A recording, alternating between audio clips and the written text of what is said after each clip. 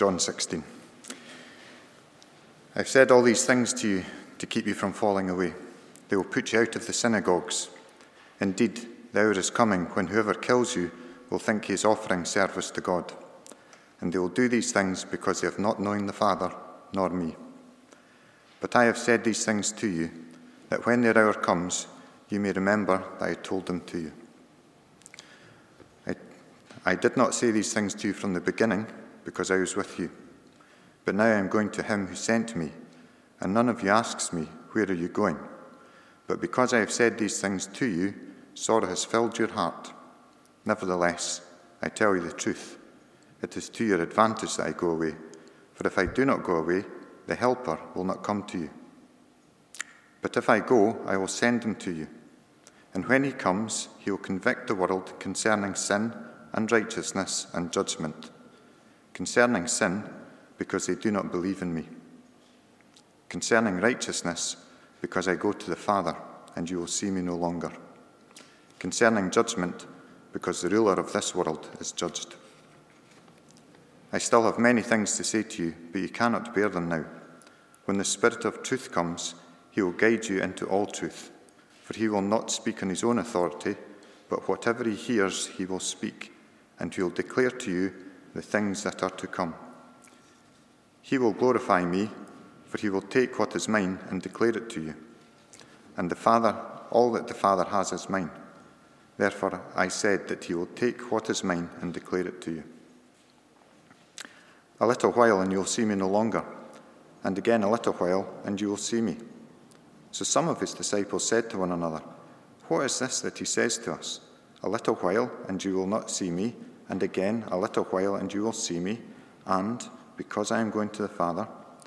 So they were saying, what does he mean by a little while? We do not know what he is talking about.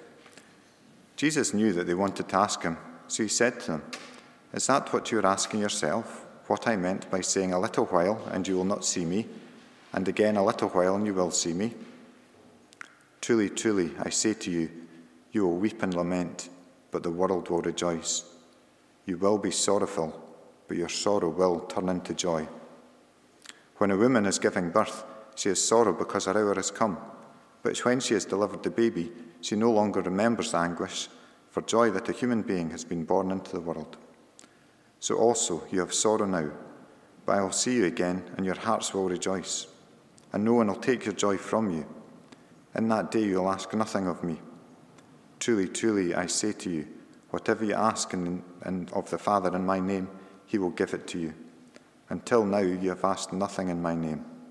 Ask, and you will receive, that your joy may be full. I have said these things to you in figures of speech. The hour is coming when I will no longer speak to you in figures of speech, but will tell plainly about the Father. In that day you will ask in my name, and I do not say to you that I will ask the Father on your behalf, for the Father himself loves you, because you have loved me and have believed that I came from God. I came to the Father and I have come into the world, and now I am leaving the world and going to the Father. His disciples said, now you are speaking plainly and not using figurative speech. Now we know that you know all things, and you don't need anyone to question you. This is why we believe that you came from God. Jesus answered them, do you now believe? Behold, the hour is coming, indeed it has come, when you will be scattered, each to his own home, and will leave me alone. Yet I am not alone, for the Father is with me. I have said these things to you that you may have peace. In this world you will have tribulation, but take heart, I have overcome the world. Sometimes. So I'm going to force you a little bit over the next little while to do that sometimes. So I want you just for a few minutes just to chat with some people around you. Just this one question here as we approach this passage. If you could ask one thing of God this morning, if you could ask him for just one thing right now, what would that be? So I'll leave you for a few minutes to think about that together. I can hear some of you talking, so I hope that's not just about your sort of dinner choices. I hope you have done that. We'll come back to thinking about that in a few moments. What we've been doing is we've been looking through John's Gospel. We've been seeing Jesus journeying towards the cross. And in this series of discourses that we've seen, we see Jesus' attention is actually not on what he will face, like you might think that it will be. He's going to face a gruesome and agonizing murder. But his focus is on how we will persevere. So I've called this morning's sermon, God with us in the wait. What will Jesus do for us as we await his return? Imagine that your life, if you're a parent, this might not be so difficult, I suppose. Imagine your life really was entirely about meeting somebody else's needs. Or it was entirely about making much of somebody else. What would that feel like? When I think about that, actually the place that I turn to, when I think about somebody whose life is defined by serving somebody else, defined by making much of somebody else, I think of Alfred, the butler, the guide, the servant, the father figure to the Batman. Bruce Wayne could never truly be Batman without Alfred's encouragement, wisdom, and sometimes warning. In chapter 15 here of John's Gospel, we realize that following Christ, abiding in him, will be tough in the world. And Dan showed us that last week, didn't he? And we're left asking at the end of that chapter, well, how on earth will we possibly be able to do that? How will we really meet up to the task? What will Jesus do to help us in the world? And so, as Jesus prepares to depart from the world, he prepares us to find our Lord Alfred, the Holy Spirit, the equipper, the encourager, the counselor, the enabler. And so that's what we'll see. At least it's one picture of the Holy Spirit in these verses here. And the big truth really of this morning that I'd love you to take away, that this chapter shows more than anything else, is that Jesus leaves us so that he can leave us, the Holy Spirit, to guide us until he returns. And so the takeaway is quite simple, really. It's this, it's look to the Spirit. If you need encouragement, if you need wisdom, if you need strength, if you need faith, then call on the Holy Spirit, Jesus sent helper. Look at those first 4 verses there with me. And what I want to show you here is the battle that's ahead for us, turning to Alfred and his wisdom. He says here to the Batman, "You spat in the face of Gotham's worst criminals. Didn't you think there might be some casualties? Things were always going to get worse before they got better." Jesus' confrontation with Satan, sin and death, at the cross ushers in the possibility of salvation. But the road and the journey towards that is hard. It's lined with challenges.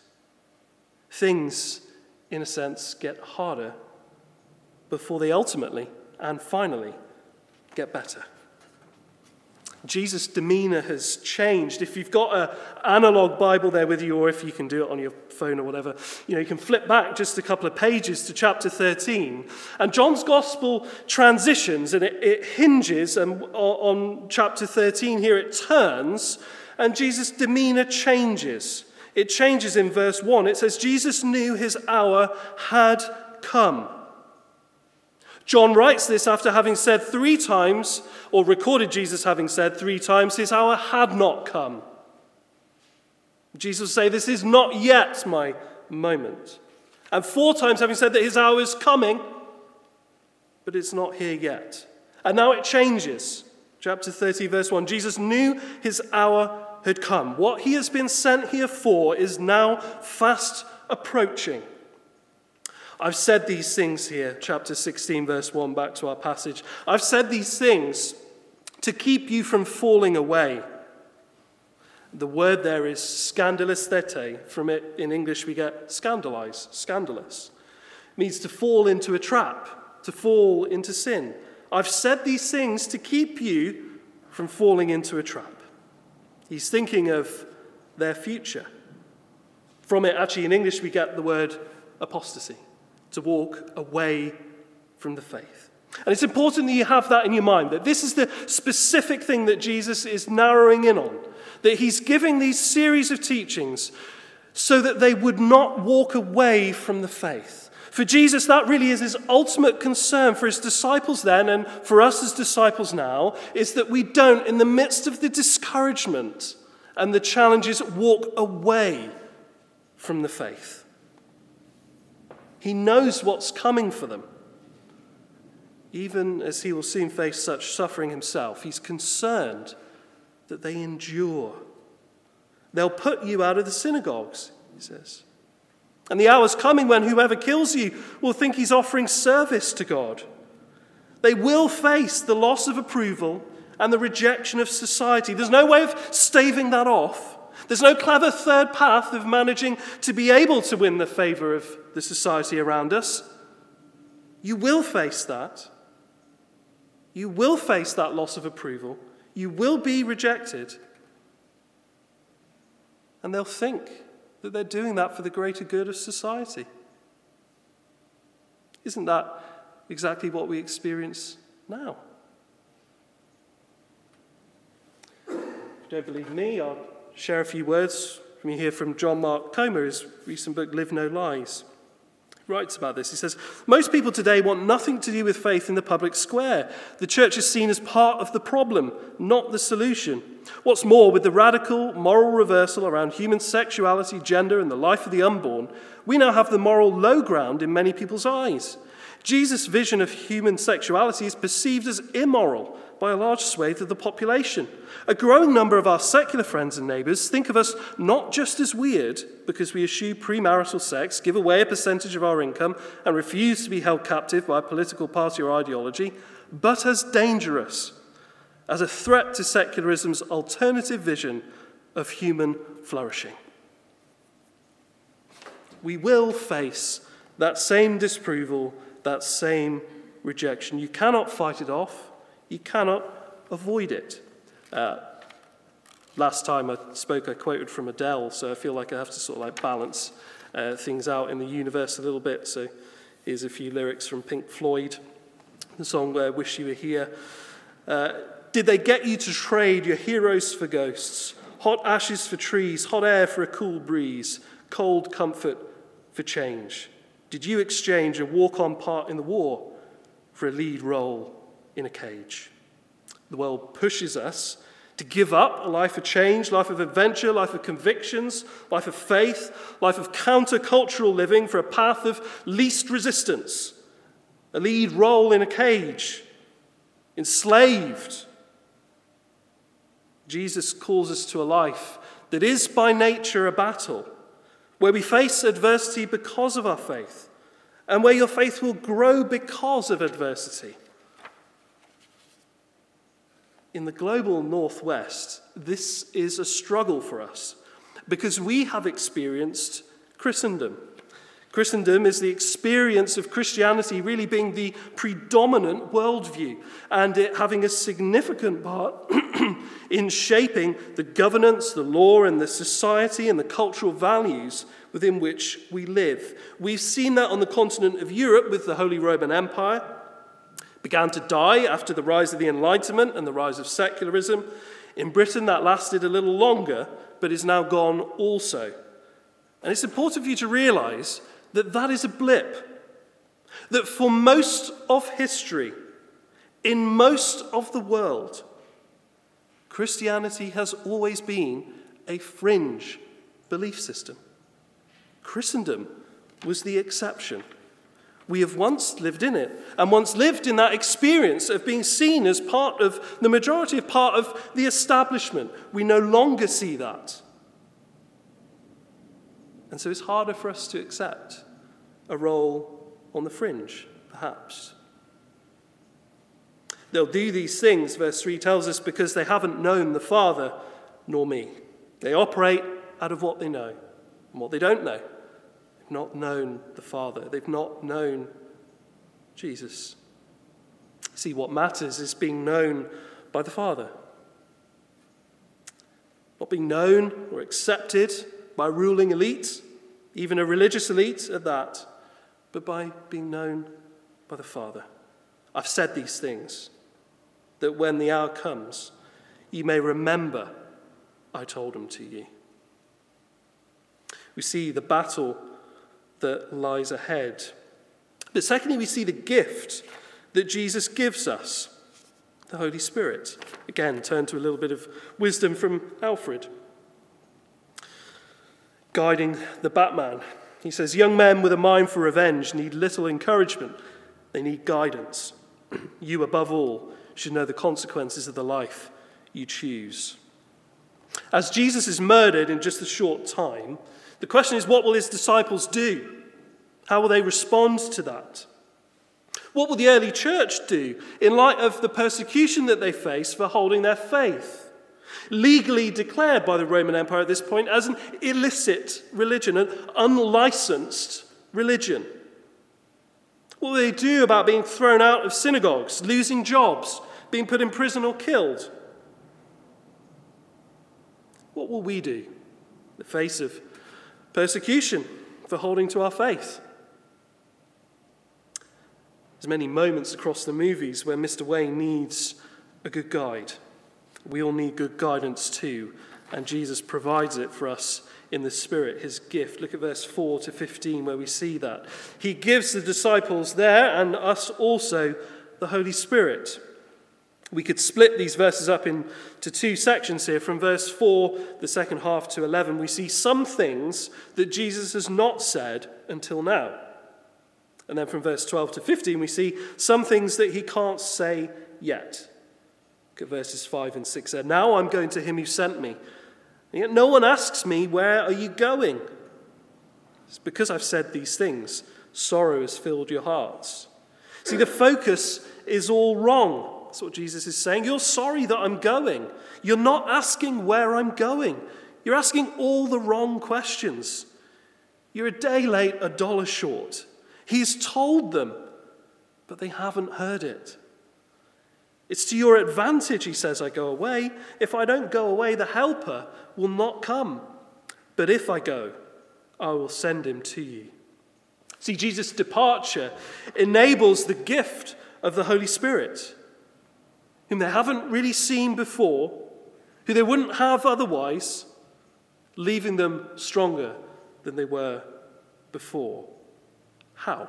How do we see that? Well, it's explained for us in these next few verses. Look at verse 8 to 11 here, and we see the Spirit at work in the world.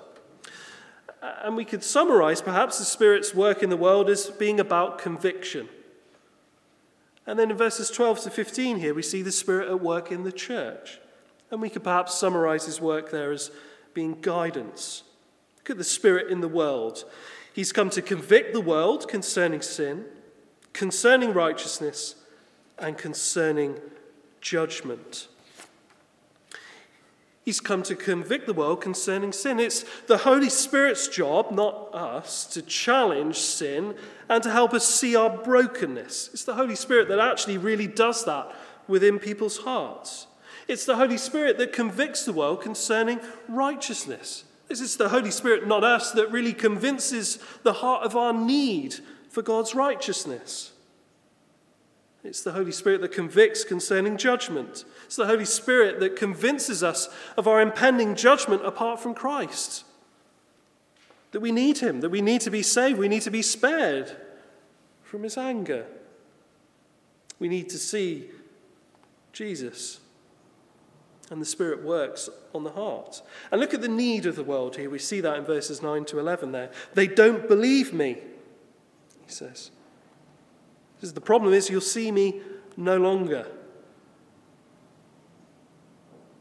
But that he will convince the world on judgment because the ruler of this world is judged. The problem of the world is no lack of information. We experience that, don't we?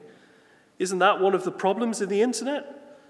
The problem is not a lack of information, it's the sheer wealth of information. We're overwhelmed by a torrent of useless, irrelevant information, unable many times to discern what information is worth looking at and what isn't. It's not a lack of information, it's a deluge of it. The world's problem isn't a lack of information, it's a lack of belief. The world's problem is that it sees Jesus no longer. We don't see Jesus as he is in heaven at this moment, and yet the Spirit makes him present for us. And the world needs to see that the ruler of this world, who seems so strong, who in a few days, even in this arc of the story here, will seem victorious as Jesus is hung on that cross, the world needs to see that actually, in fact, Satan is powerless after all. We see the Spirit at work in the world, but we see the Spirit at work in the church too. And we see a few different ways in which he does that here. Look at verse 15 there, that he will guide you into all the truth.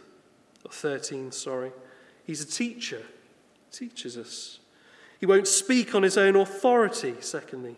He's an ambassador. That is, he speaks and works with the king's authority. He comes speaking with all the authority of the Father. That whatever he hears, he speaks. He's a representative. He presents another's work. That he will declare the things that are to come. He's prophetic. He knows the future. That he will, verse 14, glorify me. That is, glorify Jesus. That is, the Spirit's work is always focused upon Jesus. It's always focused upon putting glory in Jesus' direction, not even his own. That he will take what's mine and declare it to you. He re-gifts. But most importantly, maybe, is that he's a person. 12 times we get in this short section, he, his, him. Spirit is not a force, but a person. We left off at the beginning of verse 4 there, Jesus saying, I've said these things that when their hour comes, you may remember I told them to you. And the question might be, well, how will we remember? The Holy Spirit will remind you. What we need, God is good to provide. He gives his Spirit to remind us what we need to know. We see that battle ahead. We see that gift of the Spirit. Then we see a promised redemption, that sorrow will turn to joy. To Alfred again. He says, looking to Mr. Wayne again, every year I took a holiday. I went to Florence. There's this cafe on the banks of the Arno. Every fine evening I'd sit there and order a Fernet Branca. I had this fantasy that I would look across the tables and I'd see you there with a wife and maybe a couple of kids.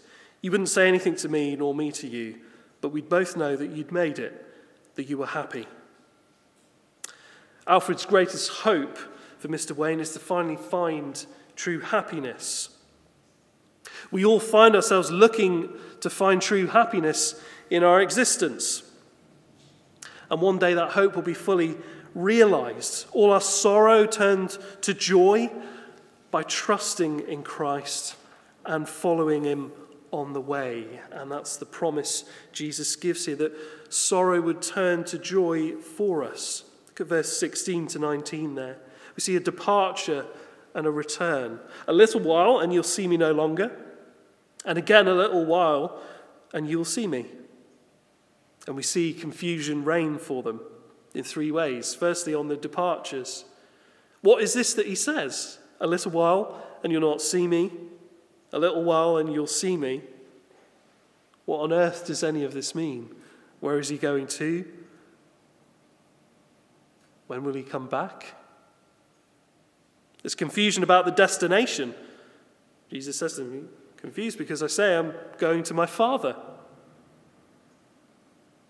And there's confusion about the duration. What does he mean by a little while? Jesus recognizes the confusion. Look at verse 19. Jesus knew that they wanted to ask him. So he says, is this what you're asking yourselves? He knows they don't get it yet.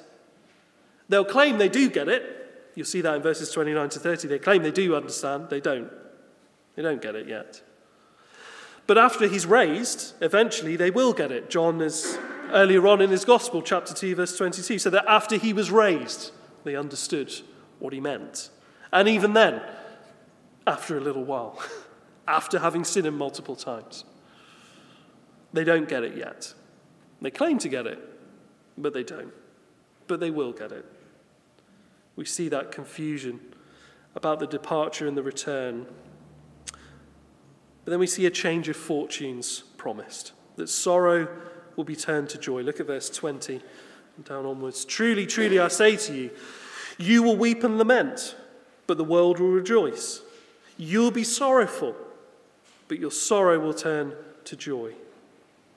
Look at the way in which Jesus is contrasting two different groups and two different results there. You will weep and lament, whilst the world will rejoice. Two different responses to the imminent events. There are some that will celebrate the death of Christ, not because they recognize him for who he is, but because they gloat over him, seeing him as they think defeated. And there are some who will be in sorrow and lament. You'll be sorrowful, but your sorrow will turn to joy. See, the normative experience for the Christian life is adversity. It is loss. It is sorrow. Now. And then joy later. By contrast, the world has all the joy that it will ever get already. It will not get better. Why? Why is it this way?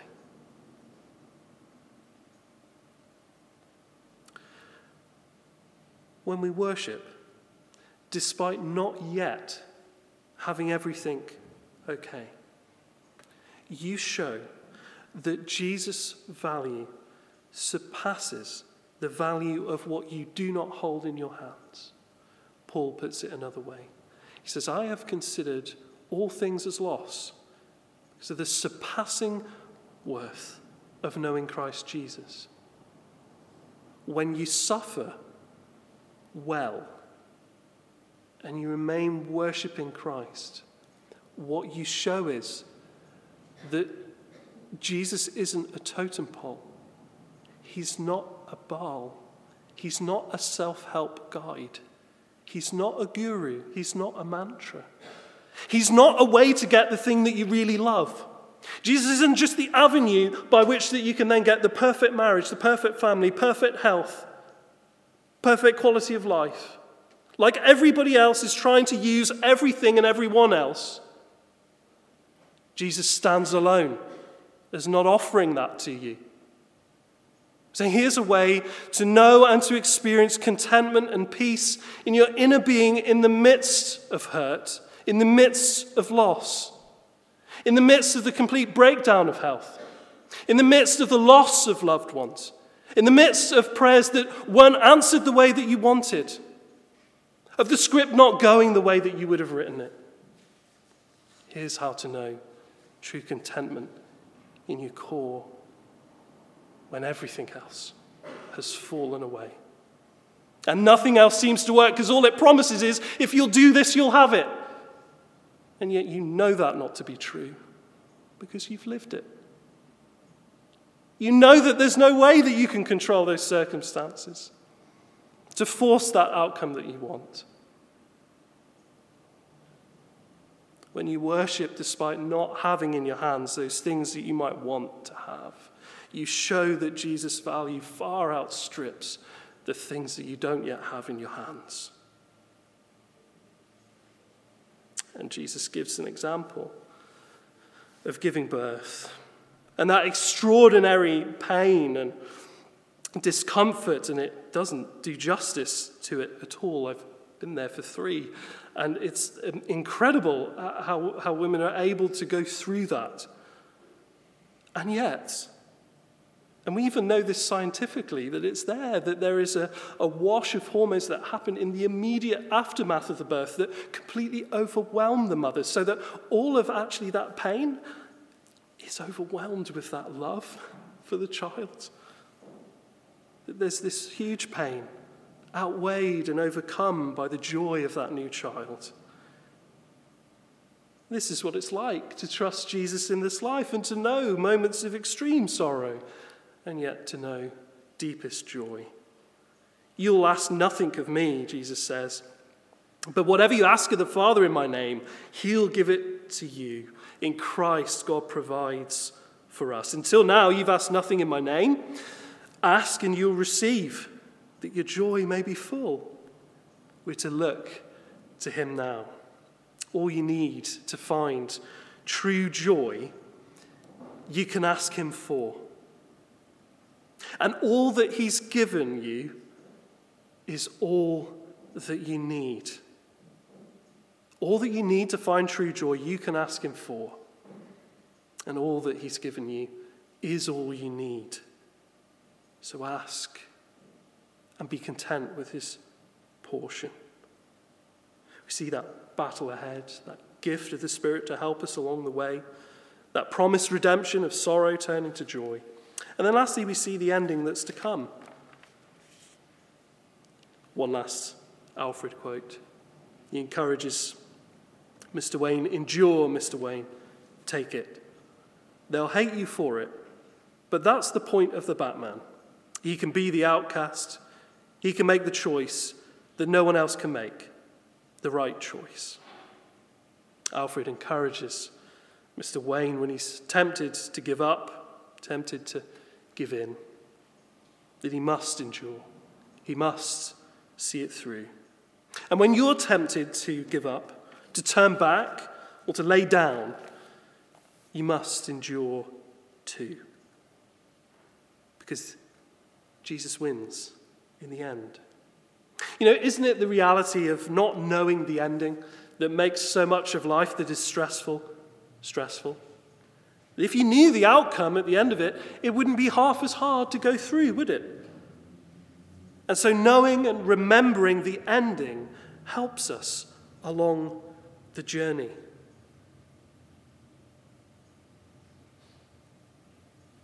Look at verse 25 to 28. One day soon, he won't have to shield them from knowing everything.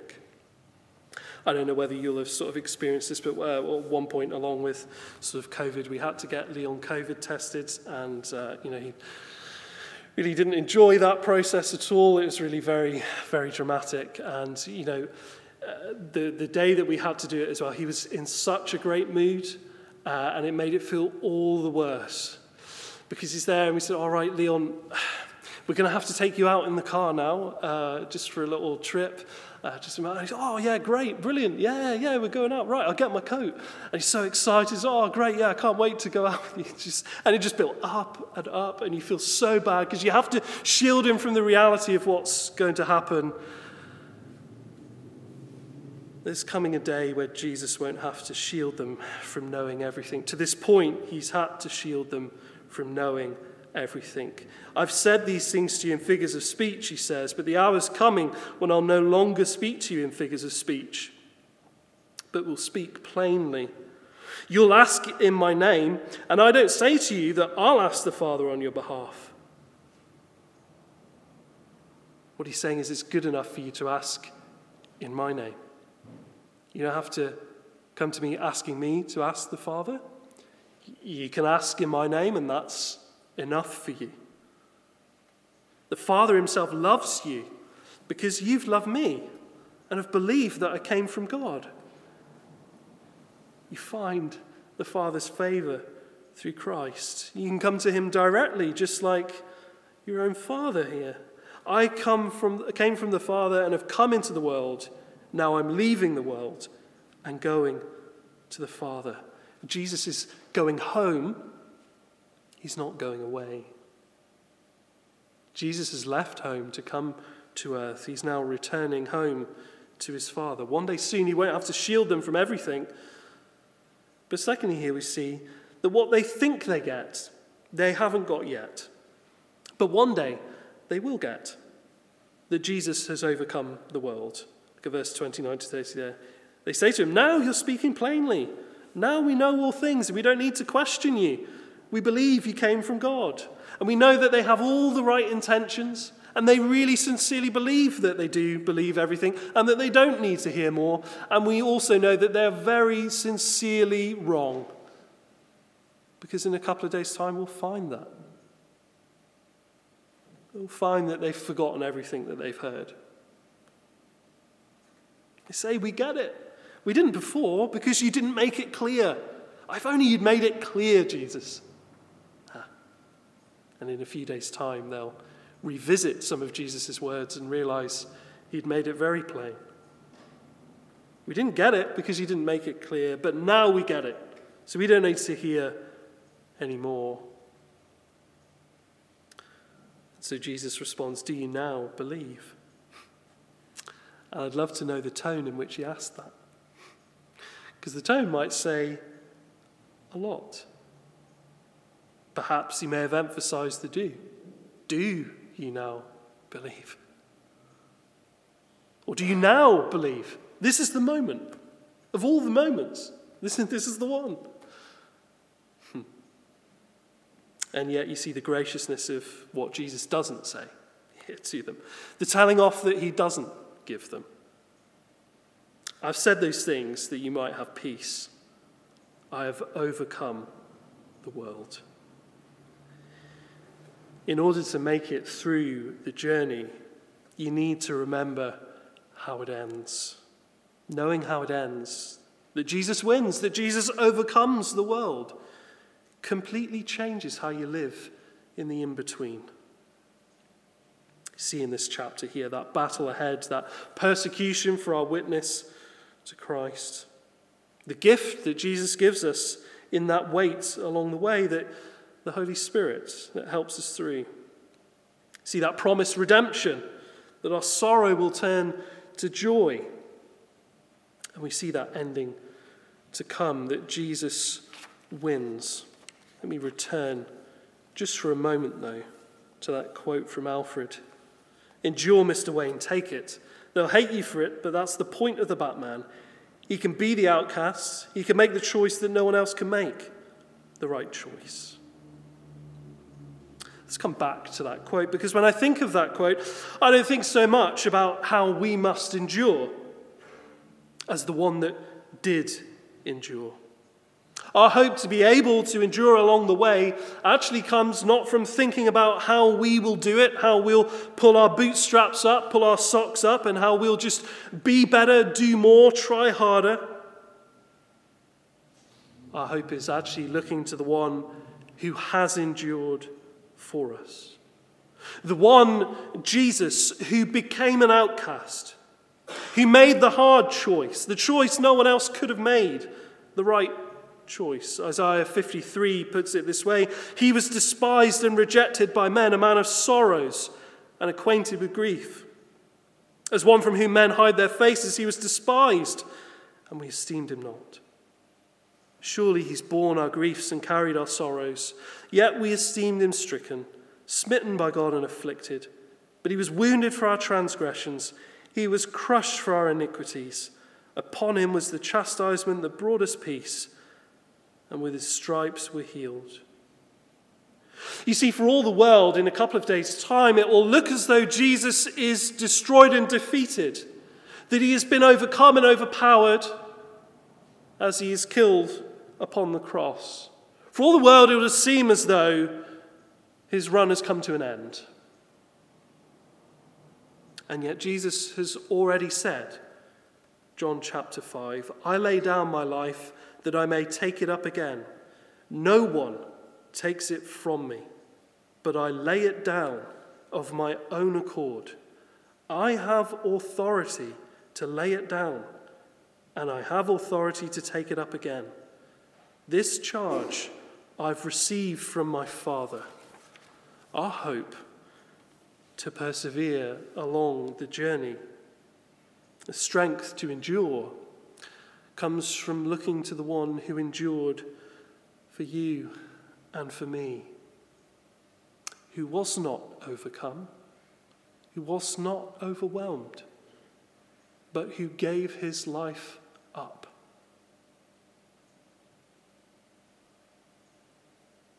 And in his graciousness, his generosity, his love, and his favor and his care, he doesn't leave us alone along the way. He doesn't leave us alone in the wait for him to return, in that little while before he returns from his Father's side. And if we need strength, encouragement, wisdom, for the way. He has given a way by which we would find that. One truth of this passage this morning really is that Jesus leaves so that he can leave us the Holy Spirit to guide us till he returns. And so the point is to look to the Holy Spirit. If you need encouragement, if you need wisdom, if you need strength, you need faith, to call out to the Holy Spirit this morning. Ephesians 5:18 encourages us to be filled with the Holy Spirit. In fact, actually, the way it's written, it doesn't really make particular sense in English. It says, be being filled with the Holy Spirit. It's a present continuous tense. And the point is that the experience of the Holy Spirit in your life is an all-you-can-eat sort of affair. There's an absolute minimum that every believer has the Holy Spirit within them, because in order for you to see who Jesus really is, you need the Holy Spirit. So there's no way that you don't have him. But there's no upper limit on it either, that you can be being filled with the Holy Spirit.